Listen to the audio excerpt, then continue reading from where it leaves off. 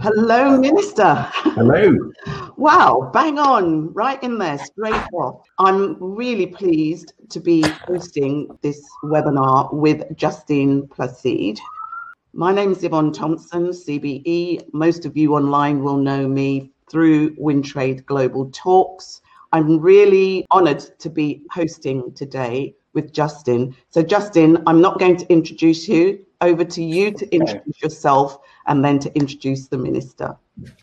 Excellent. So thank you, Dr. Thompson, and good evening to everyone, or good morning or good afternoon, depending on wherever around the world that you're currently logging on. For those who definitely will not know me, because I'm definitely not as popular as Dr. Thompson, my name is Justine Placide. I am an Assistant Director, as mentioned by Yvonne, for the Department for Business, Energy and Industrial Strategy, where I've got the honour to work with a number of great ministers. And yes, one of the ministers who's definitely appeared now, Minister Zahawi. One of the reasons why I say he's a great minister is because some of the work that I do falls under his portfolio, which is about supporting businesses. And some of the work that I think has been really impactful, and Dr. Thompson really did cover this, is that not only is the country going through a very difficult process and a period of time, but businesses, for some, this is part of their routine to help them live, to help them generate money for their families, are also as well going through traumatic times. And the government across the piece has stepped up in various different ways to help, one, provide safety and security with our safety measures and social distancing measures, but also as well support and finance. And that's the difficult part, and which is why we're so honoured to have the Minister here, is that we know that all of that support and finance isn't actually hitting all of the other businesses across the board in the UK, specifically our BAME businesses. Even worse, because it's Black History Month, of course, are Black businesses. And so the Minister has worked with people such as myself and other people in the department to encourage us to do more, to reach out to businesses, but also as well, he has also as well taken on the mantle himself to be the face of that push. So without any further ado, it's my honour and pleasure to hand over to Minister Nadhim Zahawi. Thank you very much, Justine. You are a credit to the department. Genuinely, I say this. Yvonne, of course, always a pleasure seeing you, and thank you for inviting me to this event this afternoon. I'm really pleased to be having, in many ways, this quite a timely discussion during Black History Month, and I know this is something that is close to really all of us. I think there are three key areas that I thought I wanted to focus on today during our conversation.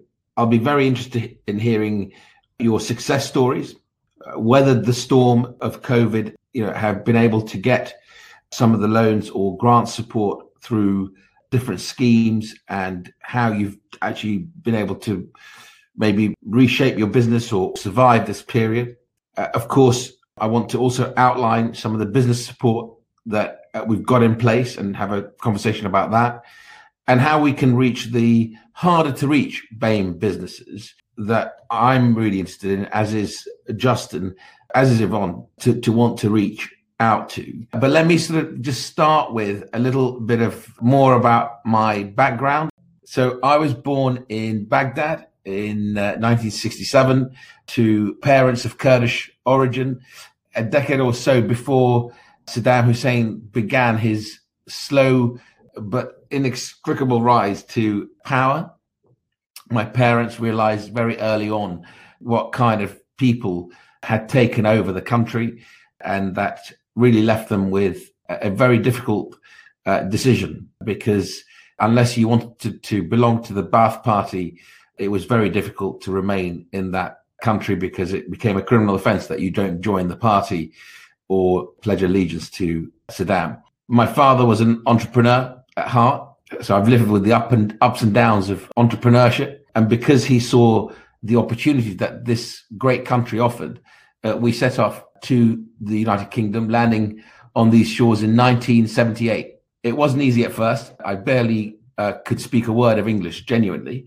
Did not know the culture.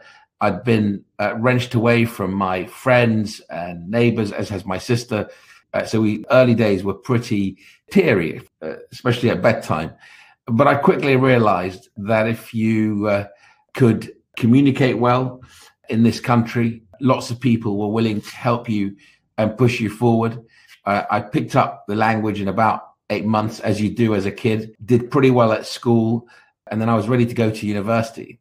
And then one day, my father, full of excitement, rang my mum and said he had heard of a new technology that was going to change the world and be a huge success, as entrepreneurs always do. A machine that used supersonic air to dig up the roads, which made it safer because actually they wouldn't cut through electric pipes and so on.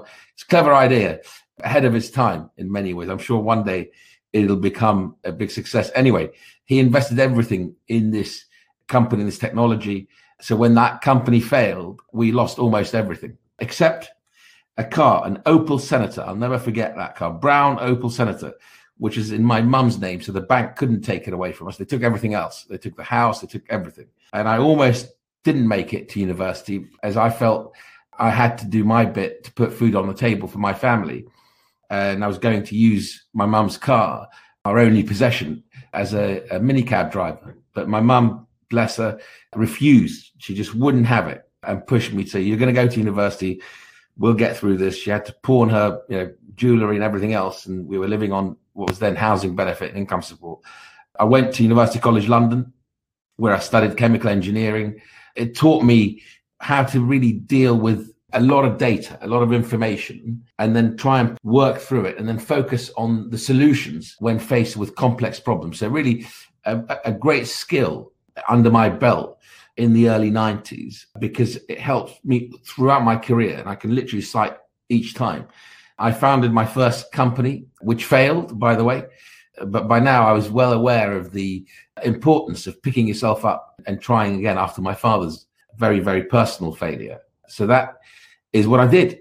I picked myself up and I founded another company, YouGov, which many of you today may have heard of, and which has gone on to become a UK unicorn company with a global presence. Certainly my initial failure helped really ensure YouGov's success when I look back. But I think failure can weigh more heavily, and I have to say this, on people from underrepresented backgrounds, people of my color, your color.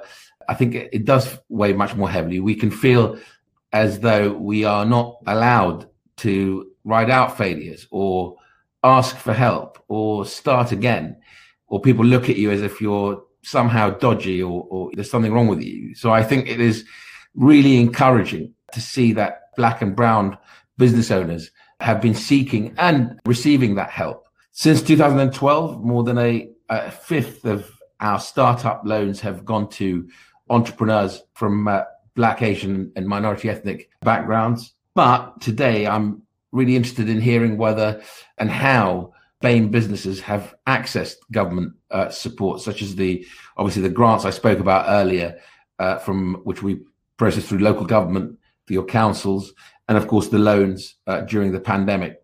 Never has been more important for business to seek help as we continue to be challenged by this pandemic, by this virus. So I'd like to hear about those of you who have taken advantage of new opportunities or any new startups during COVID-19. And I'm also interested in better understanding the impact of the pandemic, how you've adapted your business or changed your business model to try and survive through COVID-19. But first, I wanted to quickly give you just an overview around the support package that is on offer. So on the 24th of September of last month, we announced a plan to protect jobs and support businesses over the coming months. We launched something called the Job Support Scheme. It's really an extension of the Self-Employment Income Support Scheme till the 1st of November. And then it was an extension of the Self-Employment Income Support Scheme grant as well to April. And then the extension of the period to pay back deferred VAT bills for businesses. And then there was an extension of the repayment period for the bounce back loans under the Pay As You Grow scheme. This is on top of the earlier scheme that was announced, which is the local lockdown grant fund.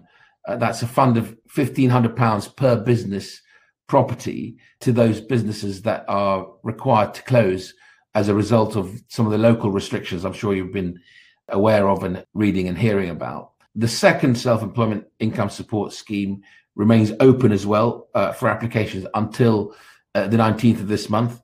Those claiming for the second grant will have to confirm that their business has been adversely affected by COVID on or after the 14th of July 2020. Additional support to help you run your business is also available through the Peer Network, which is a sort of a peer-to-peer networking program for small and medium-sized businesses that is delivered locally through the network that we have of growth hubs across England, the Small Business Leadership Program, which supports senior leaders to really enhance their business resilience, and of course recovery from the impact of COVID is also available, and some advice and support and financial help from government-backed schemes. There's a helpline.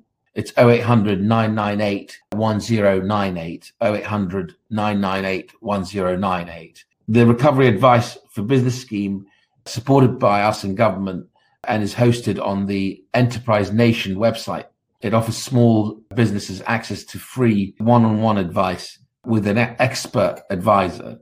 I think at this point, I'll stop there and ask Yvonne to take over, but support the spread and spread the word of as an ambassador to promote some of the support around this. So thank you both, Justin and Yvonne. Very happy to tackle other issues like EU transition, if you'd like me to, or anything else that you want me to discuss as well. Very happy to take questions. And thank you again for having me. That's wonderful. Thank you so much. Thank you so much. Actually, the EU transition would be really, really useful because as our network is a global network and we have a lot of people that we work with in the EU. So, for instance, my daughter and my grandchildren are in Germany and I quite often go to visit them. How is all of that going to change? What kind of permits or visas and if we want to work closely with people in the EU, because we have a lot of women in business in the EU, how is that going to affect what we do and how we do it? We've got quite a few questions. I am going to invite people into the room to ask the Minister questions live. Now, Minister, looking at the poll, have you accessed government loans, grants or support? Only 36% has said yes, 63% no. So we still have a little bit of a bit of work to do. And that's just our people online at the moment. So, Minister, over to you. Thank you, Yvonne. Just a very brief word on EU transition. Just to remind everyone on here, we left the European Union on the 1st of January of this year. What we've been negotiating is our future relationship. So we'll be leaving the customs union in a single market, and there will be a guaranteed change in that sense, irrespective of whether we get a deal or not, on the 1st of January of next year. So the way you import and export goods, the process for hiring people from the EU, the way you provide services into EU markets. And I would strongly advise you to sign up for updates that we'll send you at gov.uk/transition. That's gov.uk/transition. We want to support your business to make those preparations. That's our job. We also want to hear from you where the difficulties are so that we can try and address them. We'll be hosting free live events and recorded webinars to help you check the new rules and understand the actions to take. I'm really pressing the point home that you need to get as much information so you're ready either way, no matter what happens. On the 1st of January, we're leaving the single market and the customs union. Obviously, we're working towards a deal. We think we can, with enough goodwill, land a deal that works for us and the European Union. We're asking for a deal that is no more than what Canada has been able to achieve with the EU. We deliberately didn't want to get into a sort of bespoke deal that's never been written down before, never been codified, because the moment you hand lawyers that sort of opportunity, then it could take an infinite long time to deliver. But either way, we want to keep you informed, and for you to come back to us if you think there are issues with you trading with the EU. And just on Yvonne's other point around the quick snap survey, if 63% of you on here have not at least just gone to your bank and asked for a bounce back loan, please do so. It's absolutely straightforward. It's a one-pager self-declaration of your business, and money can be in your bank account within 24 hours. It's the best way to help businesses, in my view, small businesses, to weather the storm of COVID. There's additional help, obviously, if you are in the highest tier of the interventions we're making, where businesses can get up to £3,000 a month if we've asked you to close down in that highest tier. So there's a lot of help out there, but you need to access it. You need to just take time. It really is not that difficult. I can tell you from just talking to small businesses I've encouraged to do it. They've sort of come back to me and said, wow, that's amazing. In 24 hours, I got up to 50 grand, £50,000 into my bank account at my business. It makes a huge difference to that business in terms of just getting through the COVID crisis. That's amazing. And we've got a few people on that have said they have used the bounce back loan. So we have Aisha Gardner. Hello. Right. Okay. So I'm going to be brief. I'd like to just firstly say thank you for creating this platform, Dr. Thompson. Okay. It's really appreciated. And I'd like to thank the Minister for yet again taking the time to engage with Black businesses for the second time in the last few months. It's been very beneficial to me as a business owner. So I just want to ask the question. So we note that BAME is bundled under a need and is a strategy business development level.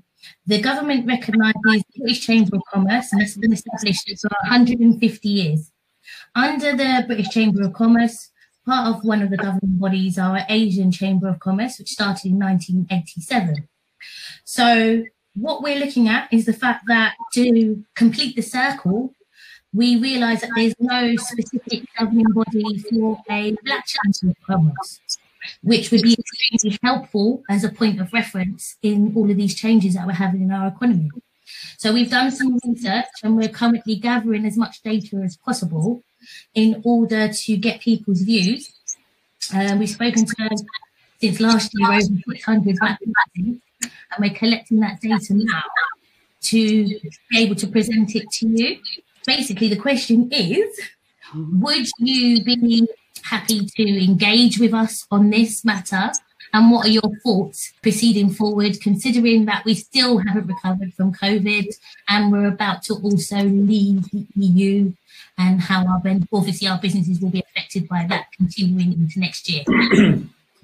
Aisha, thank you for that question and that proposal in many ways, which I think is what you're making. I think it would be a great idea. I talk to the British Chambers of Commerce regularly, so I'm very happy to explore the concept, the proposal for, which I think you're asking for, which is a Black Chambers of Commerce in the way the Asian Chamber of Commerce has been developed. I think it's a great idea. It's an important idea, and I think we should try and pull it together. So let me explore that with the British Chamber of Commerce as well. Okay, brilliant. Thank you. Thank you, Aisha. Richard Perry. Thanks for taking the call. Good to pleasure to meet you all, Yvonne and Minister. Yeah, it's really a thought. Really, as a business coach, I work with lots of companies from all over the place. In fact, my interest, I've worked globally for a large pharmaceutical company, but I also was involved in creating the UK-India Business Council.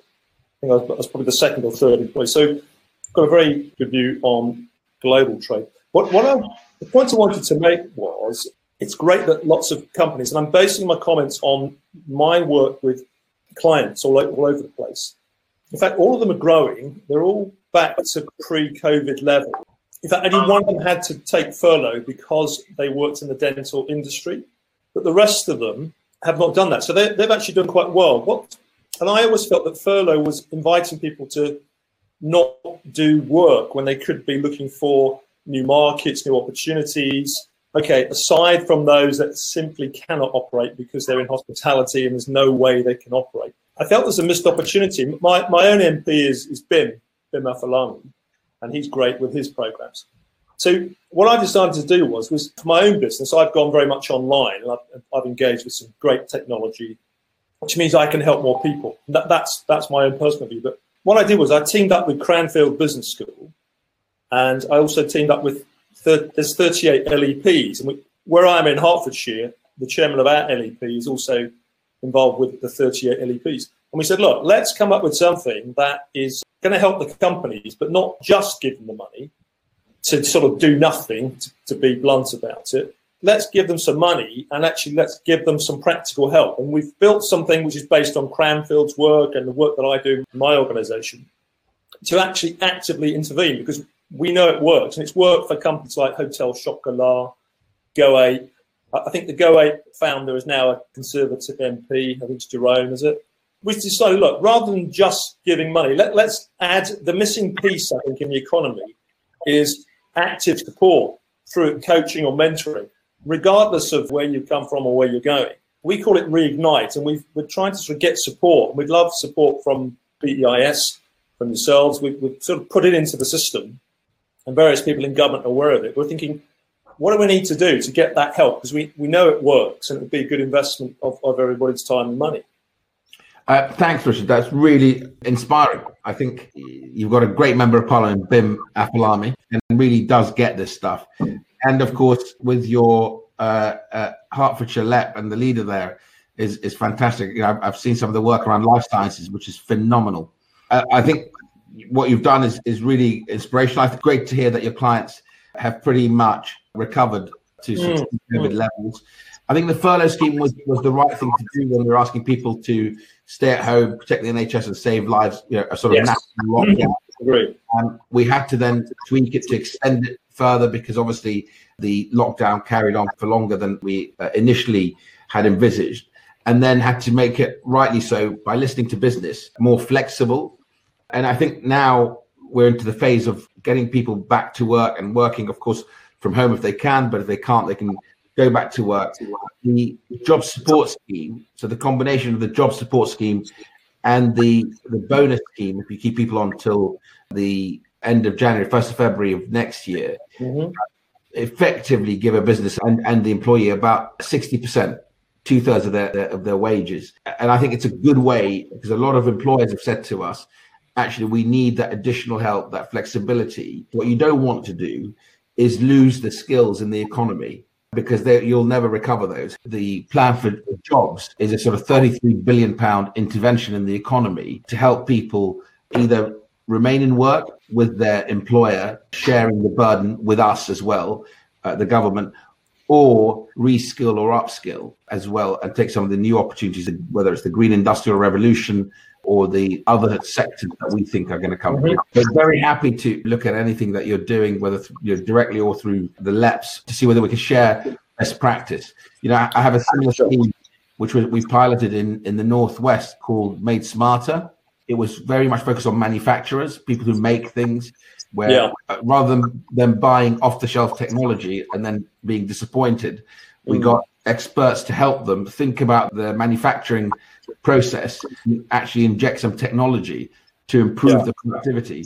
That has been a phenomenal success. And I announced at London Tech Week, it hardly got a mention, obviously, because we are only interested in COVID stories, that we are expanding that. We're investing 300 million, 147 million from government, the rest from business, to take it even further. It's those sort of interventions that I think will make us come out of this in a much more dynamic and sustainable way.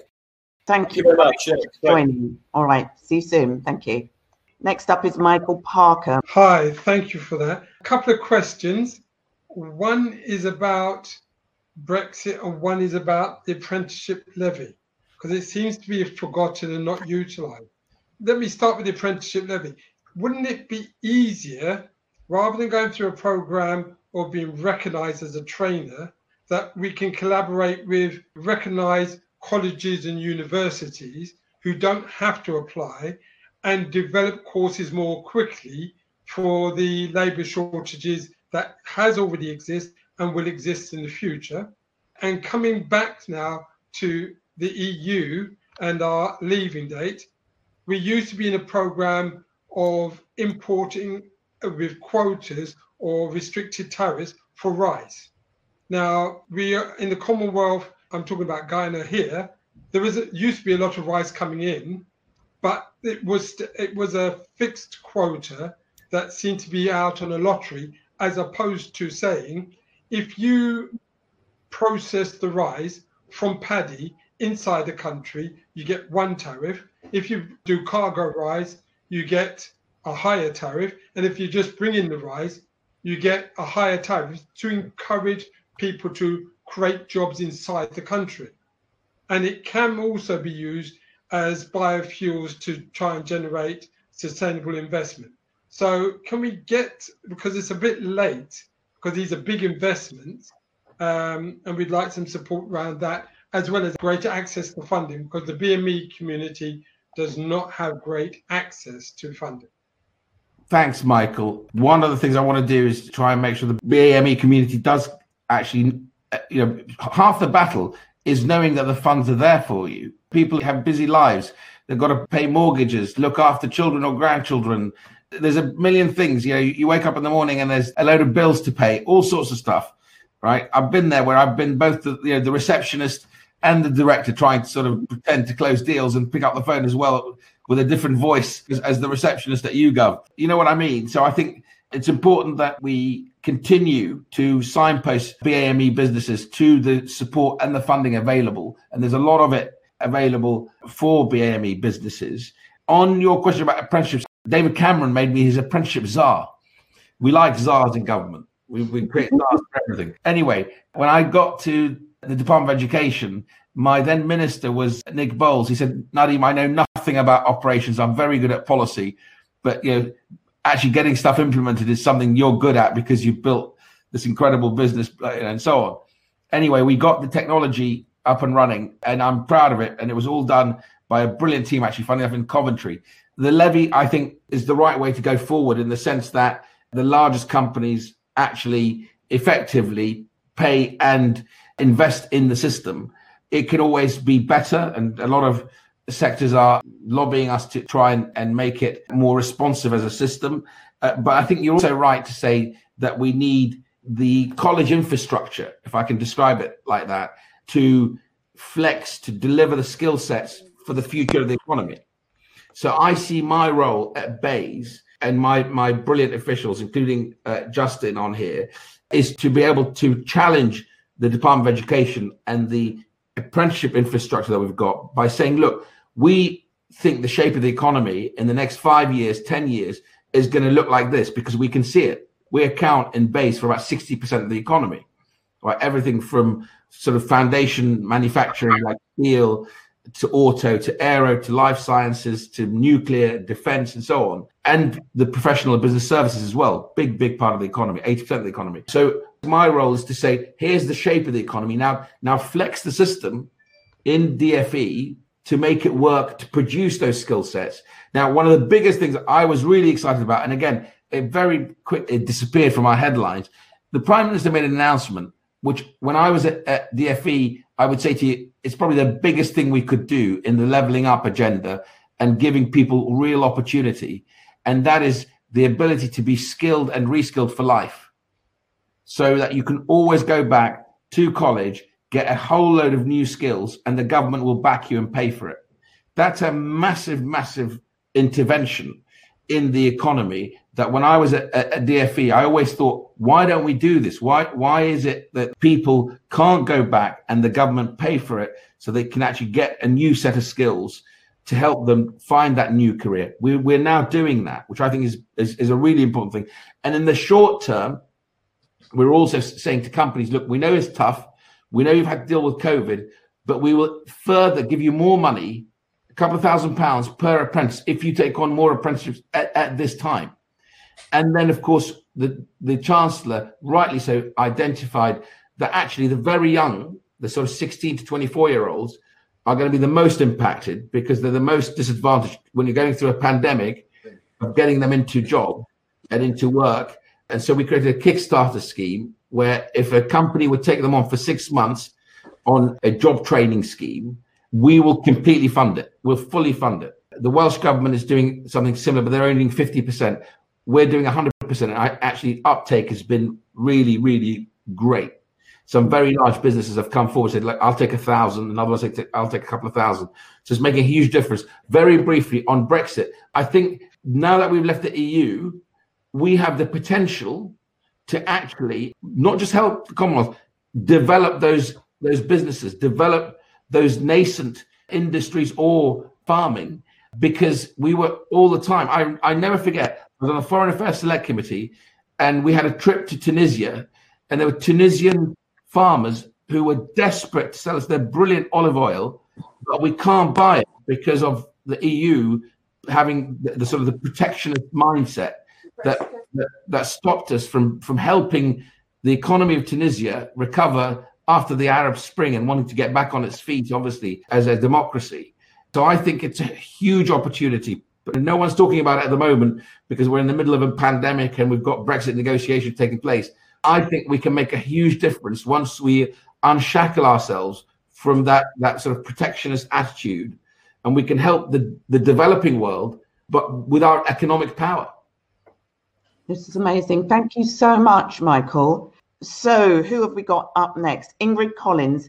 Right, I shall be very brief. First of all, I'm full of admiration for the job you're doing during the pandemic and Brexit. I think there are very few people who would want to be in your shoes. The question I have, I'm in the healthcare industry. I'm consultant psychologist and healer working out of Parley Street, but not since the pandemic. I'm working online since the pandemic. The SAGE committee says the only way forward, in their opinion, is a short, sharp circuit breaker. The Prime Minister, in his infinite wisdom, seems to have ignored the medical advice. We're dealing with a pandemic. Could you tell me what was the rationale? Because there's going to be a lot of deaths more on the hands of the administration, and I'm passionately worried about this. We've lost enough. Thank you, Ingrid. The SAGE advice looked at several options of how we deal with the spike in infections. Actually, the advice also said that a circuit breaker could be one option of a number of things you can do to deal with this. The WHO have actually commended our local action plan. We've gone just on Monday into this new 3-tier system. Chris Whitty, who is the Chief Medical Officer, stood next to the Prime Minister on Monday and explained why we're going into the 3-tier system. To be absolutely accurate and fair, he said, even with the highest tier, where the Liverpool City region is now in, for example, because they're touching 800 infections per 100,000 people, we may need to go even further, and we will keep that under review. I think it's right that we let the 3-tier system work. You're already seeing Northern Ireland actually go further. And I think this isn't about us wanting to do less than other nations. If you look at our app and our test and tracing system, 17 million people have downloaded the app. It's been a huge success. The WHO have commended us on it.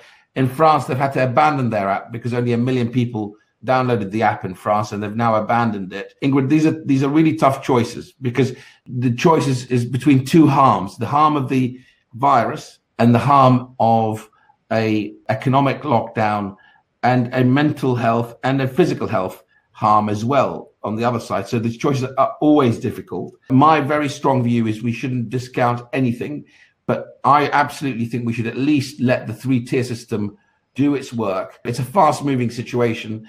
Thank you very much, Ingrid. Thank you. Great. Off you go, Mercy. Hello. My question is in regards to grants for businesses in the creative industries. What sort of grants are available for the creative industries? Thank you, Mercy. So the grant system that we put through local government was any business could get a grant of £10,000 to help with the pandemic. And then additional to that, and I've got a lot of creative industries in Stratford-on-Avon, as you can imagine, with the Royal Shakespeare Theatre and the Birthplace Trust as well. the Chancellor has allocated 1.57 billion in additional help specifically for the creative industries. Okay, thank you. Wonderful. Thanks, Mercy. Thank you. Bye. Vipin. Hi, Yvonne. Nice to see you. Minister, real pleasure. My question is, it's really good to see the diversity in the Cabinet. So I would like to touch on what kind of benefits that has brought and the challenges. And another part to that is we've got a responsibility in building on that. And what message would you give to others in terms of joining the politics, which in many ways hasn't served us well in the past? I would be more pointed in saying, how can we encourage more black women into the Cabinet? Vipin, I'm really grateful for a great question. I've always been a great believer in diversity, not just good government. It makes for actually really good decision making. Even before government, in business, I sat on the board of a FTSE 350 company with a turnover of £1 billion. I can tell you, because that company had a fantastic diversity program. When I joined it, I was still at YouGov, so I hadn't entered politics then. And we transitioned from one chief executive, and his successor was, I think, one of the first black chief executives, Gary Eldon, of a FTSE 350 company, S3. And the board was incredibly diverse, not just gender and ethnicity, but background of people, hugely important. And I see it now even with my colleagues in cabinet, whether it's Priti Patel or Sajid Javid or Rishi Sunak or my own Secretary of State here, Alok Sharma, incredible people from very diverse backgrounds. We have actually creates much better decision making, in my view. Where are the challenges? One, you're absolutely right. We need to encourage more people to join in. I worry that sometimes people look at the political discourse. You look at the stuff they see on social media and they think, I don't really want that because it's so nasty. You know, there's no need to dehumanize one another just because we hold different political views. You know, just because we don't agree on how we want to run things, you know, we're all trying to do the right thing. I respect the view of a Labour MP, an SNP MP, Liberal Democrat MP. I don't agree with them, but they are absolutely trying their best to do the right thing as they see it. So I think it's important that some of this unpleasant side of politics we deal with, because actually I think that puts off both men and women. But I would say probably, you know, women find it much tougher with the nasty streak, if I can describe it, that's promoted on some social media platforms. So I think we can do better on that. The other area we can do better as well, is I think the civil service. I want the civil service to also, the leadership, to look more like the rest of the country. At the moment, they will admit it, that it's far too male and pale, if truth be told, in the civil service at the highest levels, at Perm Secretary level. And actually, a number of Perm Secretaries do want to make a difference, do want to change that. I'm very proud. When I was in the Department of Education, when I got there, they showed me this program. We had a program where we get children who've been looked after by the state into paid internships to become civil servants. So I said, right, bring them around to my office. I want to meet some of them. They said, yeah, we can bring all of them. And I said, well, how many have we got? They said, we've only got 29. Fair enough. We got all of them together. I said, what does it feel like being part of the civil service? And these are kids, you know, through no fault of their own, other than the accident of birth. We've had to take them away from their biological birth parents. Anyway, their stories were magnificent because they all are stories of real resilience, but we had to do better for them. One of the things that they told me is they weren't part of the HR function of the civil service that would look after other, you know, all the rest of the civil service. They were seen as sort of special, but to one side, which made life even more difficult. The other thing is, you know, we're very fond of acronyms in government, and because they were looked after children, they call them LAC. And they said, well, there's nothing lacking about us, but they keep calling us LAC everywhere we go. You know, make sure that doesn't happen. And I'm very proud because they texted me a couple of weeks ago. We're now up to 500 who are now working in the civil service. 99.9% of them end up staying permanently in the civil service. And I'm certain that one day a Perm Secretary will be someone who was a looked after child because they're brilliant people. I had one last thing. Through that scheme, I had a lady interview for my private office diary manager. She'd never get the job. It wasn't under our ability to reach out and attract these candidates because she was clearly shy and an introvert rather than someone who can really tell themselves in an interview. We hired her. She was brilliant, beyond brilliant. And now he's just moved on from just being a diary secretary to a minister to full fast track in the civil service. So really proud of that. And I think we need to do more of that, because that's the only way you sort of heal the social fabric of society and do so much better across the board and give people real hope. Minister, we've got another 2 questions, and then I promise you we'll let you go. Corinne, hello. Thank you. What I was going to say is it's the arts. There's great leadership in the arts. We have to start up every single day, and we all do things differently. And there's so much research and development that goes on in the arts to be innovative. And I think sometimes with women and with dance, particularly interrelated with other arts, it can be undermined because it's very labor intensive. Okay. And it doesn't always make the money that other businesses do.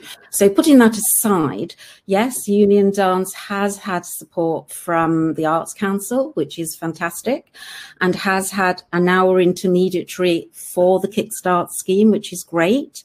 So there is leadership here that we want to continue. I think what's important at the moment is that we'd like to shortcut, I think, in the arts, so that we have a situation where, as we're trying to develop arts platforms to connect with other arts, to connect with technology, that somehow that can be brokered. And that's all I'm interested in, really, so that we can develop new ideas, new ways of thinking and produce, because we're innovative and we're visionary. So let's do that. That's all. And I'm not saying there are many things, obviously, as a senior lecturer in design and entrepreneurial design, I'm respected for, but I'm not respected in the same way as an art producer. I know that. I've seen the difference in the way that people think. So all I'm saying now is, can we find ways to shortcut technology with the arts to make it a little bit more easy to connect?